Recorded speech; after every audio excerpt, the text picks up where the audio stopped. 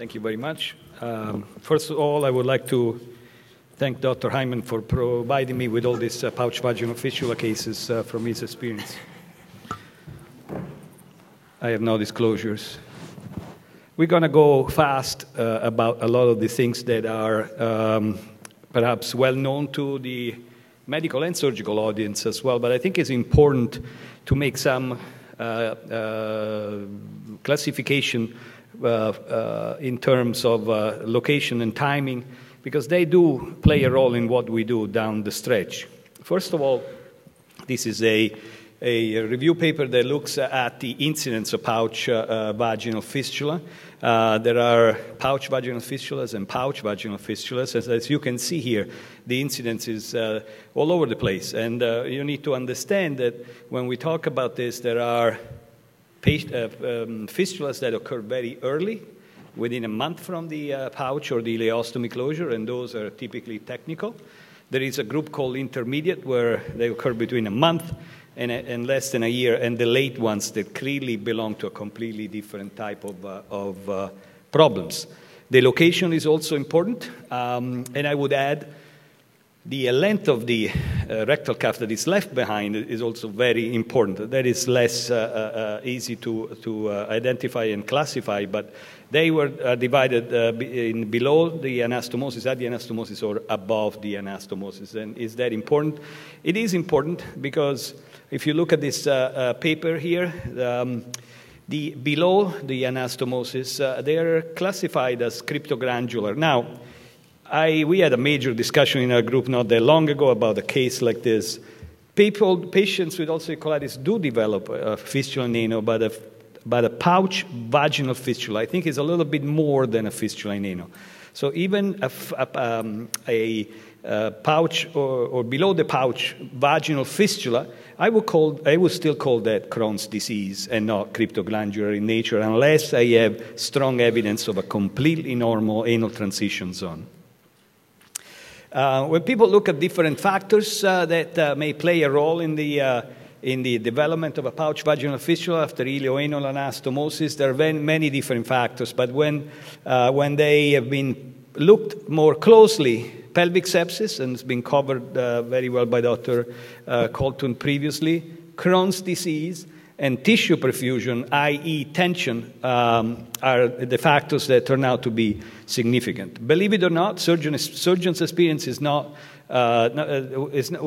found to be significant, and the reason is the numbers are small. There is no question, I think, in the audience, and that surgeon skills and experience plays a role in postoperative complication, especially in these complex procedures. The diagnosis. Well, it depends, again, when you're dealing with this. If it is an early technical problem, I personally take the patient to the operating room. I do a thorough exam. I control the sepsis, and Dr. Colton just explained to us how to do it. I may or may not do a pouchoscopy, depending on the amount of inflammation, the stricture of the anal canal, or whatever else may make it difficult. And I get a CT scan to make sure that I have the sepsis completely controlled. In those late cases, where clearly the etiology is different, I definitely do a pouchoscopy, and I go further to try to figure out what is the etiology behind a new onset pouch vaginal fistula years after an ileoanal anastomosis. So this is an example of an early fistula. Interestingly, I asked a bunch of friends, both on the medicine and the surgical side, for pictures and examples, and the only people that replied were the GI doctors. Surgeons, we don't have this. We don't have pouch vaginal fistula, and everybody quickly replied, I don't have any pictures. So they all come from colleagues around the country in GI medicine. This is a typical example of a small anastomotic leak that necessitated anteriorly into the vagina. There is some inflammation around it. Not a lot of, nothing undrained on the CT scan. You see that bubble of air in the vagina, and it's confirmed by the pouchoscopy. This is a different story, right? This is an early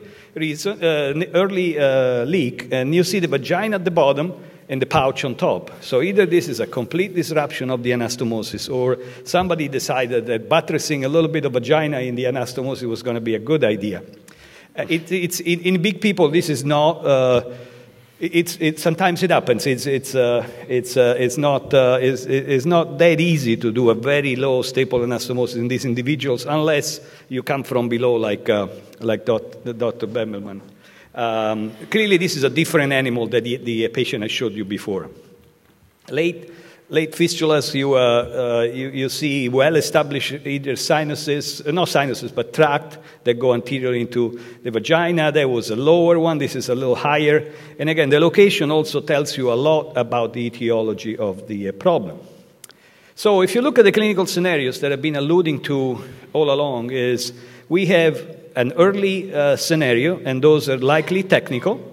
The intermediate is where you sort of scratch your head. And when you see an early problem like that, the question I have in my mind is the patient diverted or not diverted? What is the amount of local sepsis? What do I need to do to prevent the long-term sequelae of pelvic sepsis or a fibrotic anal canal anteriorly that then become difficult to fix down the stretch?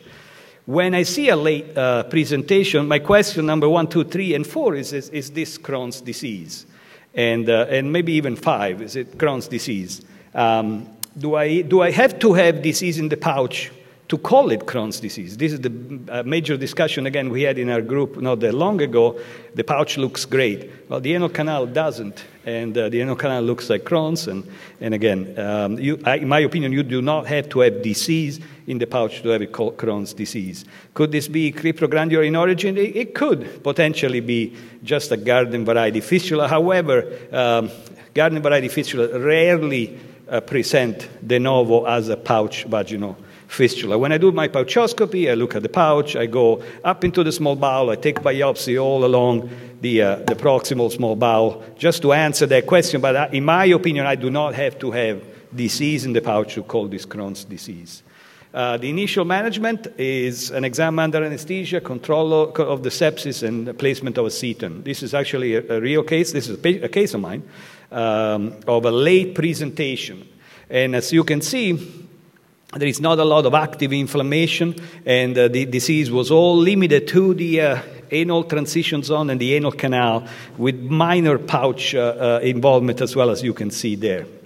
So early, I place a ceton, I control the sepsis, I optimize the patient. If it's a post-operative patient, I make sure that it's not septic. I start the antibiotics. I make sure this is a patient that can last few weeks or months until I'm ready to fix it. Smoking, it's something I work on all the time, and I try to emphasize it with my trainees. And then the best medication for this is time. There is no urgency to do anything about this. If the patient is not diverted, you may need to do that. If this is a low fistula, perhaps you don't have necessarily to add a stoma if you can control the sepsis with a ceton, for example. But again, time.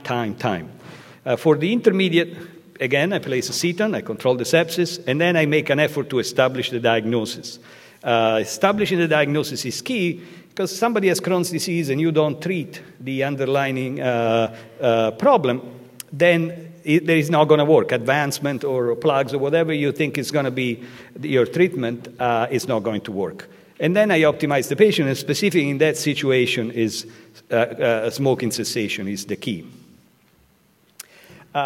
And why do I make a point about Crohn's disease? Because studies over and over, this is a study from the Cleveland Clinic, Fez, one of the authors, show that on the multivariate analysis of this very specific study, pouch failure was associated with a final diagnosis of Crohn's disease.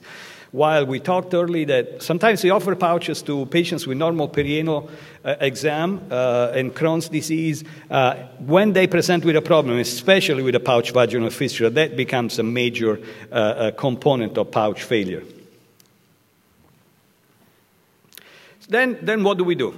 Well, there are many different papers that tell you, oh, we should do this, you should do that. And when you see many options for a problem, either they don't work or this is a very heterogeneous group of patients. So there is not one size that fits all. You can go through the vagina, and obviously if you do a lot of those, they have pretty good results. You can go through the abdomen and the perineum. You can use gracilis interposition. There are all different options that you can use, but they are based on the location of the fistula and the quality of the tissue that you're working with. One thing that we know is that this doesn't work. I think everybody agrees that a plug, no matter how shaped or fashioned or how you do it, in this specific problem for a variety of reasons. Amy yesterday discussed that a little bit in her talk. This doesn't work.